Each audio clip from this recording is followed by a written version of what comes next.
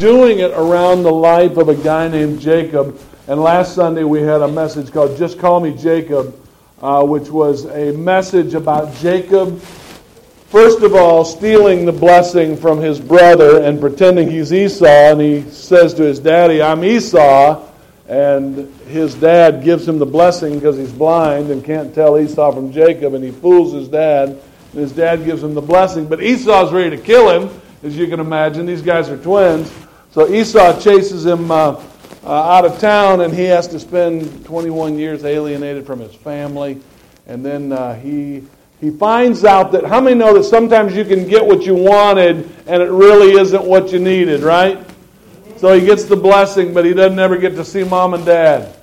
Never gets to be around brother, you know. My brother and I, we almost killed each other a few times, but we also love each other to death. You know what I mean? And so we never got to experience the good parts about being at home. And so he wrestles with God before he goes back, and he makes a determination, I'm going to go home. I don't care if my brother kills me. I'm going home. And he wrestles with God. And this time when he wrestles with God, this angelic form of God that he wrestles with says to him in the morning, what's your name? And in this time, instead of saying that he's Esau, he says, I'm Jacob. And the Bible says that at that moment that God blessed him there and changed his name to Israel. And as a result of it, his destiny has changed forever when he becomes who he really is. Jacob means cheat, means heel grabber. He was grabbing at his brother's heel even when they were in the womb. He'd been a cheater all his life. And when he finally said, you know what? I'm a cheater. I am who I am. That's when God could deal with him. How many know that we wear masks a lot of the time? But God just wants us to be who we are. Amen. All right? Just turn to your neighbor and say, like it or leave it, this is who I am. All right? That you know, you got me. It's sorry you're stuck with Phil this morning. Tried to get Joel Osteen, but he was occupied. All right, so you're just going to have to deal with Phil this morning. Am who I am. This week, we're going to deal with really another incredible story from the life of Jacob, and we're also dealing with a cast of characters around him and his brother Esau this morning. And if you have your Bibles, turn to Genesis chapter 25. I could have called this message a lot of things. Let me read the scripture, then I'll give you the title. I think the title's up there anyway. Go ahead and throw the scripture up on the screen. Genesis chapter 25, and I'm going to begin reading with verse 27. And it says this, the boys grew up and Esau became a skillful hunter. We talked last week, he's a Duck Dynasty kind of guy. He's hairy. He's Bass Pro. He's a man of the open country, while Jacob was a quiet man, staying among the tents. Stayed home and watched reruns of soap operas with his mom. Worked in the kitchen. Isaac had a taste for wild game, and he loved Esau, but Rebekah loved Jacob. He's a mama's boy. Esau is daddy's boy. Once while Jacob was cooking some stew, Esau came in from the open country famished. And he said to Jacob, quick, let me have some of that red stew. I'm famished. That's why he's called Edom, which is redness. He likes... in fact, he was born red. Something about him and red. He likes the red stew. He's red. And so that's why they call him Edom. Jacob replied, first, sell me your birthright. This is a ridiculous story. Your birthright is twice as much property as the other kids get. And there's only 2 kids to split it between. So he's saying, give me twice as much property as you. Right. And this is the amazing part of the story. Look! He gets all drama queen. Look! I'm about to die! Esau said. What good is the birthright to me? But Jacob said, swear to me first. This is a big deal in the Bible. Swear to me. So he swore an oath to him, selling his birthright to Jacob. This is ridiculous.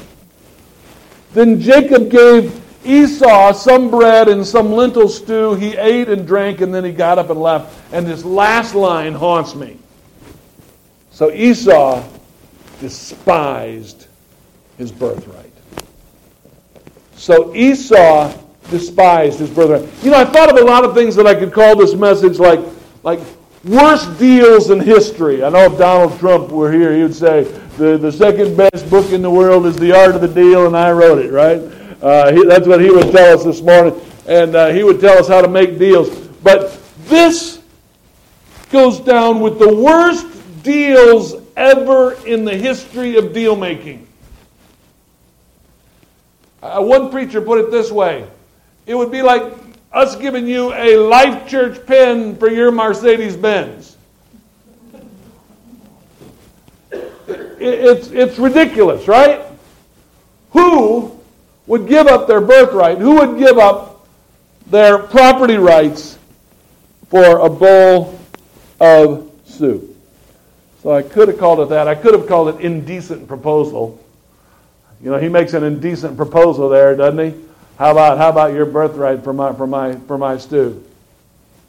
But instead, I've decided to call it never go shopping for groceries when you're hungry. How many know it's dangerous to go shopping for groceries when you're hungry? How many know that you will not only buy too much food, but you will often buy the wrong kinds of food? That when I'm hungry, although I need Brussels sprouts, I crave Breyer's ice cream. There's something about that particular scenario, and so that's what we're going to call it this morning. And I want to begin with this very first line that says, the boys grew up. And then I want to challenge that and ask the question, did they? How old were these boys? You think when you read this, you know, I don't know what you all thought. I always thought they were teenagers about this time. Truth is, they were 60 years old. These guys are getting ready. These guys are getting ready to draw from their 401ks when they're 59, you know. These guys are 60 years old, acting like schoolboys, fighting over daddy's birthright. And the first thing that I want to share with you this morning, and if you don't get anything else, get this morning, don't confuse growing up with becoming mature. Don't confuse growing up with becoming mature. You see, in life, and by the way, you can preach with me, you can say amen. If you disagree with me, you can say oh me. I don't care what you say. Just say something. Let me know you're alive, all right? So don't confuse growing up with becoming mature. You see, we have this conveyor belt that we put people through in life, you know, and it's based on ages. You know, when you are 5 years old, you get to go to kindergarten, you know, all of those things. But then there's certain rites of passage that we make age determinations because we have assumptions about maturity levels. And so when you're 16, you can drive a car. Oh me. I don't know what maturity levels were like when that law was made. But to think that we turn over the keys to these machines that can go over 100 miles an hour down a highway.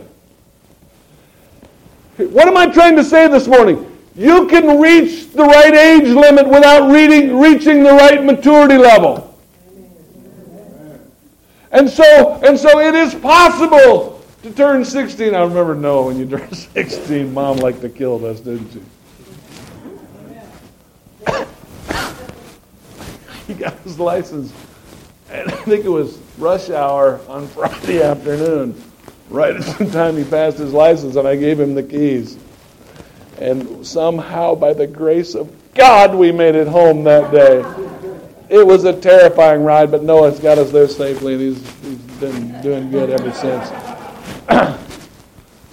But you know, road rage is a big thing now. People driving while they're angry. It's not good to drive while you're angry.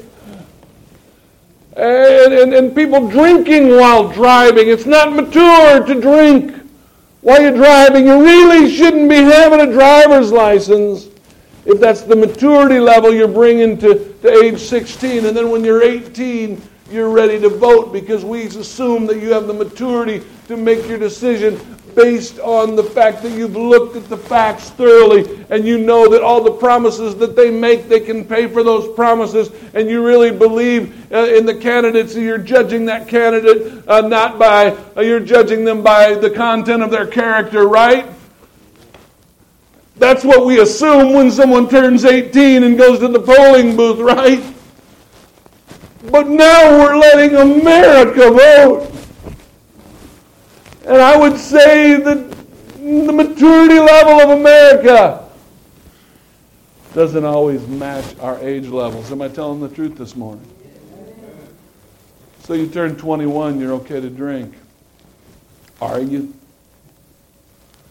Do you have the maturity level to drink? Because if you don't, you're going to drink too much, and you're going to drink so you can get to an altered state. And if you continue drinking until you get to an altered state over and over and over, you become what's called an alcoholic.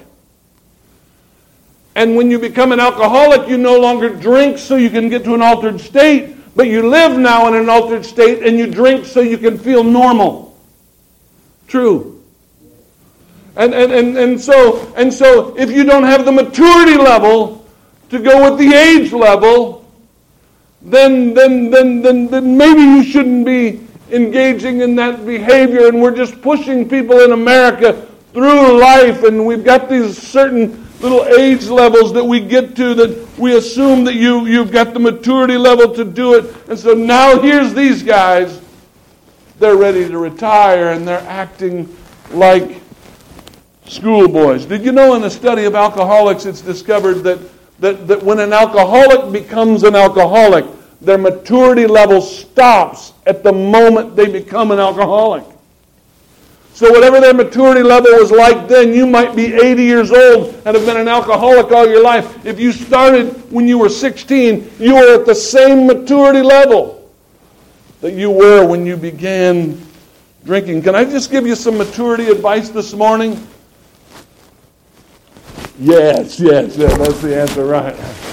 All right, this is Dr. Phil's, all right? This is Dr. Phil's maturity advice this morning.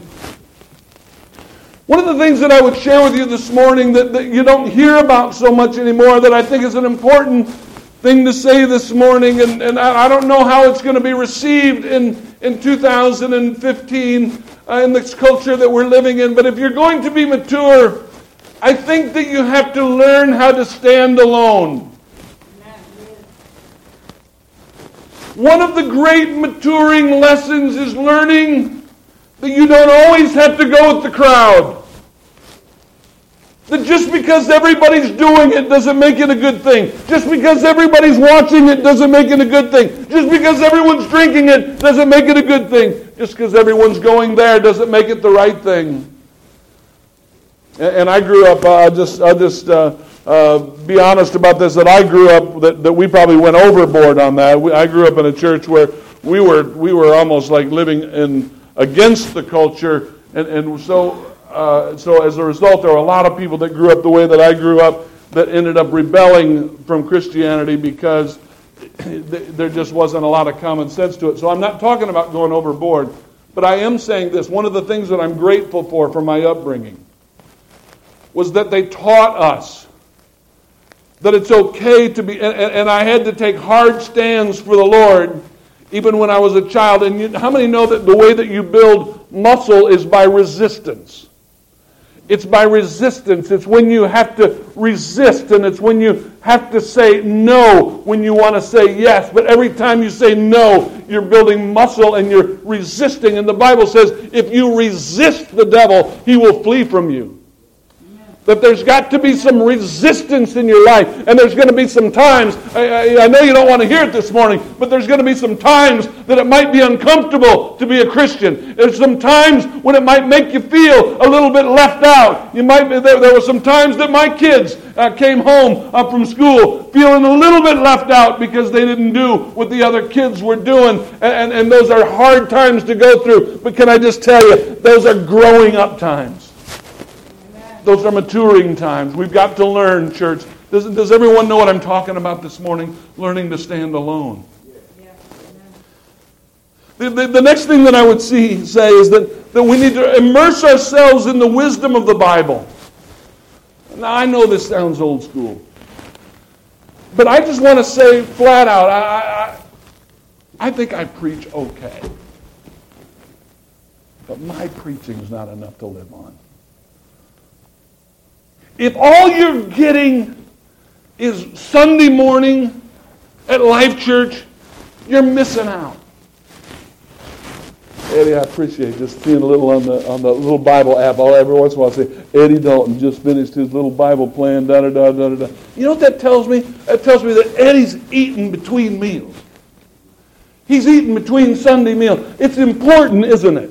It's important that we just don't feed on Sunday mornings. We've got to feed during the week. There's got to be some sustenance that's coming to us during the week. And if I would talk to young people today, every young person in this house, one of the advices that was given to me that was invaluable that I did for a long, long time as a young person is that I took a proverb every day and read it. The wisdom of the Bible is radically current. If you read Proverbs, and Proverbs has 31 chapters, and there's 31 days in most months. And so whatever day of the month it is, corresponding, just take that particular proverb and read that proverb. Write your little journal piece. Talk about how it goes against what the culture is saying. See what it does to feed you and to grow you up. I'm telling you that if you're going to grow up, we are being inundated by the worldview every day. It's on the commercials that we see. It's on the television shows that we watch. It's on the movies that we watch. It's in the music that we listen to. There is another message that's being given all the time, 24 hours a day, 7 days a week, and Sunday morning is not enough. Can someone say amen this morning? We've got to be feeding on wisdom from God's Word. And then the next thing is surround yourself with people who are more spiritually mature than you are. That's why I call you Eula, not just because I like you. I need you. I need somebody who's been around the block more times than I have. And by the way, getting older doesn't make you an elder. An elder comes from the hard work of overcoming. It's not living the perfect life. It's somebody who's lived their life long enough and they've fed from God's Word long enough and that they've got a different view of the world. And we need to hang around people who are ahead of us, spiritually ahead of us. Amen. Surround yourself with people who are more spiritually mature. That was free. That wasn't in your notes. That was just free stuff this morning. We're just giving out free stuff. All right, how to become mature. Going on in the passage, once when Jacob was cooking stew, Esau came in from and I was reading about this stew. Apparently these were beans from Egypt. And I wonder, I don't want to get too preachery on you, but Egypt is symbolic in the Bible of sin. But Egypt was known for its delicacies. And here are some Egyptian beans. Let me just tell you, we've got a lot of Egyptian beans that are being served to us today. These are Egyptian beans and this stew that he's cooking. And he says to Jacob, quick. Now, by the way, that's an important word. Quick. I'm being impulsive here. I'm not thinking about what I'm doing. Quick, give it to me. Just give it to me. Now. Another sign of immaturity. And he says, let me have some of that red stew because I'm famished. Esau was grocery shopping while he was hungry. Esau was in a vulnerable state because he was hungry. I don't know why Esau didn't bring a snack pack along the way. I don't know why he didn't bring some Lunchables with him along the way. But let me just tell you something. If you're just relying on Sunday morning, you need some snack packs along the way. You need some individual time with God. You need to get involved in a small group where once again, sometime during the week that you're going to be immersed once again in a world that's different from the world that we're seeing and that we're hearing. But the word that I want to focus on right here is that he says, I'm famished. The word in the Hebrew is yafeh. It literally means exhausted. But because of the context, it also means very hungry. So he's very hungry and he's very tired. That's so important to know. Because when you're susceptible, you need to be careful who you talk to. When you're in a vulnerable state, when you're exhausted, when you're starving, you better be careful because you know what? There's a Jacob who's got an agenda for your life. Somebody else has got an agenda. Can I just tell you this morning that God's not the only one that wants you. But there are gods of this world that if they could get a hold of you, they would get a hold of you, and somebody else wants your life. And when you're famished, you're not in a good position. And so go to the next slide. Willpower becomes compromised when we become too hungry and too tired. Willpower becomes compromised when we become too hungry or too tired. There was a study by Columbia University. And they studied over 1,000 cases of judges who were making parole decisions on people who had been in prison and they were up for parole and hopefully had been on good behavior and they were up for their parole hearing. And what you would think that the thing that would make the judge's decision for them would be how heinous the crime was and how well their behavior had been while they were in prison. However, what the study showed was the most determinant factor about whether that prisoner got a fair hearing was this: the time of day and how hungry the judge was. That early in the morning, just after breakfast, when you came in, you had a 65% chance of getting a fair hearing from that judge. And as the day wore on, and as it got closer to lunch, and the judge gets grumpier and grumpier, you had less opportunity, and it went from 65 to close to 0 by lunchtime. Now, interestingly enough, the judge then went to lunch and came back, and just after lunch, it popped back up to 65%. And waned again at the end of the day. We're in a vulnerable state when and we can become compromised when we become hungry and tired. Now, I hope that you're spiritually astute enough to understand that this story is not just about beans and stew. Because there are passions and hungers that we carry around in our lives today, the part of our baser desires that become compromised. That if we're not being satisfied with God's Word, if we're not being satisfied right in our relationships, we can become compromised. Come on, I'm speaking the truth this morning. We're in a compromising position when we're not taking care of ourselves and we're not taking care of our relationships, and if our relationship between a husband and wife are not good, we can become compromised. You say, "Now, Pastor, I think you've gone to meddling. Now, this is just a story.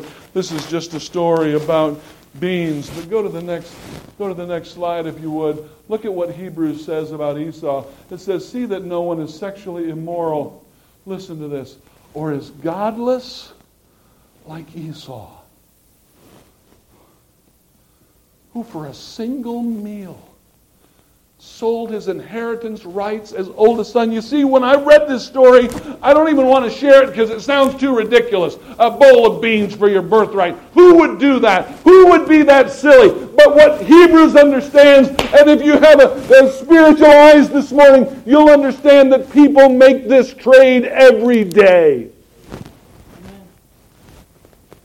People will trade what is theirs in Christ for a bowl of beans, for an Egyptian stew that smells good to your nose, looks good to your eyes, it appeals to your baser senses. Can I say this morning, we are no different from the animal kingdom if we only live by our baser desires. We just eat when we want to eat and have sex when we want to have sex with who we want to have it with. And God made us for another world. And He made us to be different from that. And He made us, the Bible says, a little lower than the angels. That God said, what is man? That David said, what is man? That you're mindful of him. If you don't believe that humans are created differently, we're the only animal that can say no when we feel like saying yes. The animals have to do everything according to their instincts. And let me tell you, there's bowls of beans around this world today that are telling you to live according to your instincts. But what this scripture is telling us this morning is we've got to sometimes say no when we feel like saying yes. And so he describes him as godless. And so I thought about that, and I thought if he was godless, if he's not worshiping, as we heard this morning about Yahweh, if he's not worshiping the great I Am, who is he worshiping? What is Esau's God? Go to the next passage. In Philippians it says, for as I have often told you before and now tell you again, even with tears. Can I just tell you, I'm preaching this message through tears this morning. As I prepared this message, I did it so through tears. Because many live as the enemies of the cross. Now listen to this. Their destiny is destruction. Now listen to this. Their God is their stomach. You know, I think if we built an idol today, if we built an American idol today, we'd have to make a golden stomach. I really believe that the God of America is our stomach. And I'm not talking about eating too much, and I'm not talking about all that. Surely I'm not talking about that this morning, because that'd be talking about my own sins. No, we're going to talk about your sins. No, just kidding. It's a metaphor, though, isn't it, for something bigger? It's a metaphor, this God of our stomachs, that means the God of our baser desires. The God of, you know what, I'm just going to do it because it feels good and I don't care what it costs me right now, because I'm going to eat and drink and be merry because tomorrow I'm going to die. And so, he's living by the God of his stomach. He's called godless Esau. Godless Esau. You know, I thought, my goodness, Esau didn't seem like that bad a guy to me. And he just gets a little too hungry and a little too tired, and yet the Scripture calls him godless. Why is it calling him godless? It's calling him godless because it's really godless to think that we always have to do what we feel like doing. And so this leads me to the next point, which is to appreciate the spiritual inheritance that you have been given. That last line haunts me. Esau despised his birthright. He didn't appreciate living at home. It makes me think of the story of the prodigal son. He didn't know what he had. He didn't know he had it so good. He didn't know that everything belonged to him. You know, why didn't he punch his brother in the face and grab the soup? He could have, right? This is Bass Pro Duck Dynasty Esau. And yet, he despised his birthright. He didn't know. He didn't know what he had. And as I look around at Knoxville, and I notice that even though we're in the Bible Belt, and now about half of the people in Knoxville, maybe more, are not going anywhere to church anymore, it tells me something, and it tells me that we didn't appreciate what we had, and we're heading the direction of the rest of the world. Oh, I know I sound like an old-fashioned preacher this morning, but I believe it with all of my heart that we need to appreciate the spiritual inheritance that we've been given. Amen. Oh, do you know what you have this morning? Oh, do you know how good God is for you? Oh, do you know that at the end of this life, not only do we get a great life filled with the joy of the Lord in this life, but we get to be an eternity with God and the people that we love. Do we appreciate the inheritance that we've been given? Furthermore, because we are united with Christ, Ephesians 1:11-14, we have received an inheritance from God. For He chose us in advance, and He makes everything work out according to His plan.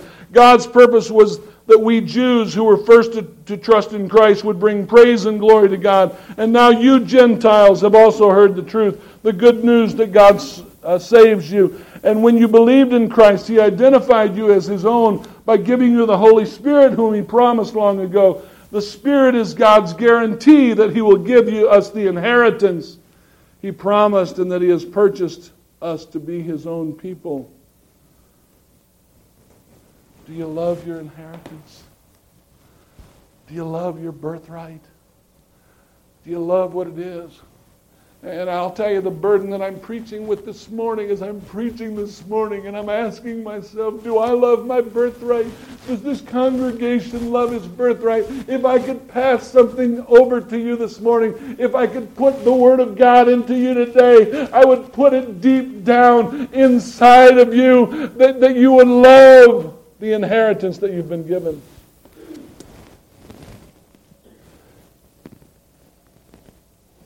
And this is the last thing, and I wonder if the musicians would come, and I want you to play Closer, the last song you did. And the reason is there's a line in there. It says, your love is so much sweeter than anything I've tasted. You know what? Your birthright's got to be better than a bowl of beans. What you have in Christ has got to be better than all that this world is trying to offer you. There's got to be something deep inside of you that says, take this whole world, but give me Jesus. I've decided to follow Jesus, no turning back, no turning back. And that's the last point I want to make this morning from this story is we've got to stop making decisions and start making choices. I know they sound the same, but I'm defining decisions is that every day we have to decide whether we're going to do something or not, or whether we're going to go somewhere or not, or whether we're going to partake in this particular thing or not. And then everything's negotiable. If the woman's pretty enough, if the guy's handsome enough, if the job offer's good enough to compromise my values, if the pay's enough, if those beans taste good enough,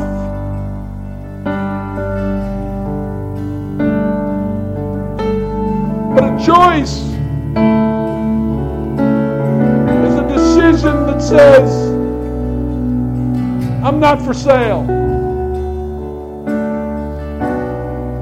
It's not negotiable. It's the choice that made Shadrach and Abednego say, you know what, we know that God can save us from this fiery furnace. Boy, if there was ever a time to compromise, that would have been a good time to compromise.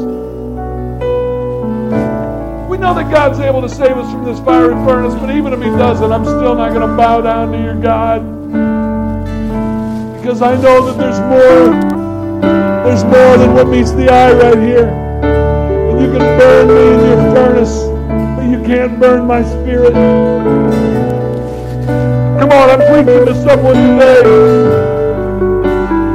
The enemy would like to sift you like wheat. He's got bowls of beans in front of your nose and in front of your face, and he's inviting us to compromise every day. Oh, don't think that I'm preaching at you this morning. I've tasted plenty of beans that I shouldn't have tasted. And I came here this morning saying, I don't want to just get older, I want to get more mature. I've made some choices in my life. And those choices say, you know what, I'm not for sale. It's not negotiable anymore. It's what Joshua said. Go to the next slide if you would. Joshua people were thinking, let's go back to Egypt, man. They got great beans in Egypt. They got beans there.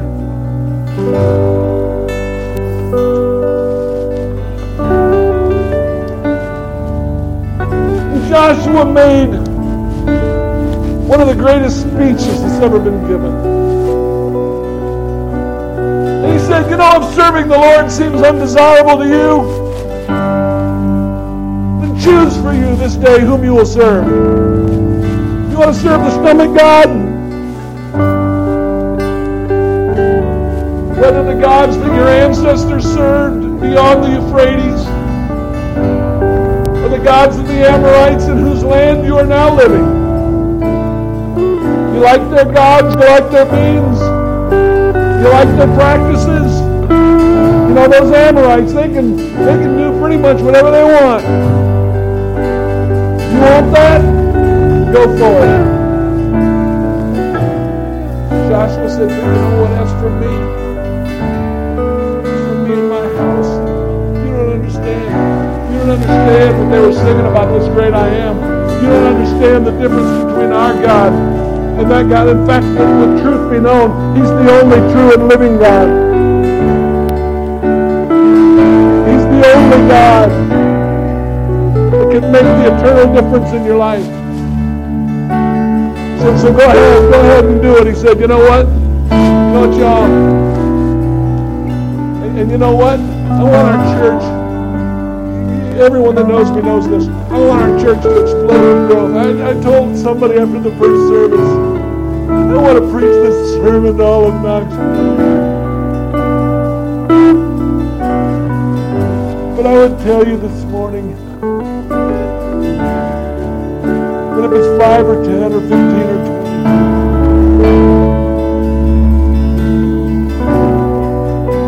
let the world do what the world's going to do. But as for me, and as for my house, we're going to serve the Lord. We're not for sale. We cherish our inheritance. And I don't want to get older without getting mature. And I don't want to just go keep cycling through this conveyor belt of life. 5 years old, 16 years old, 18 years old, 21 years old. Now you can retire. Jacob has to get quite a bit older before he wrestles with God. And he grows up. And he says, I am who I am. But you know what? For the rest of my life, I don't care if my brother kills me. I don't care. I don't care. I don't care. I don't care. I'm going to wrestle with you. I'm going to wrestle with you all night long, God. And I'm not going away until you bless me. Because I've got to have you.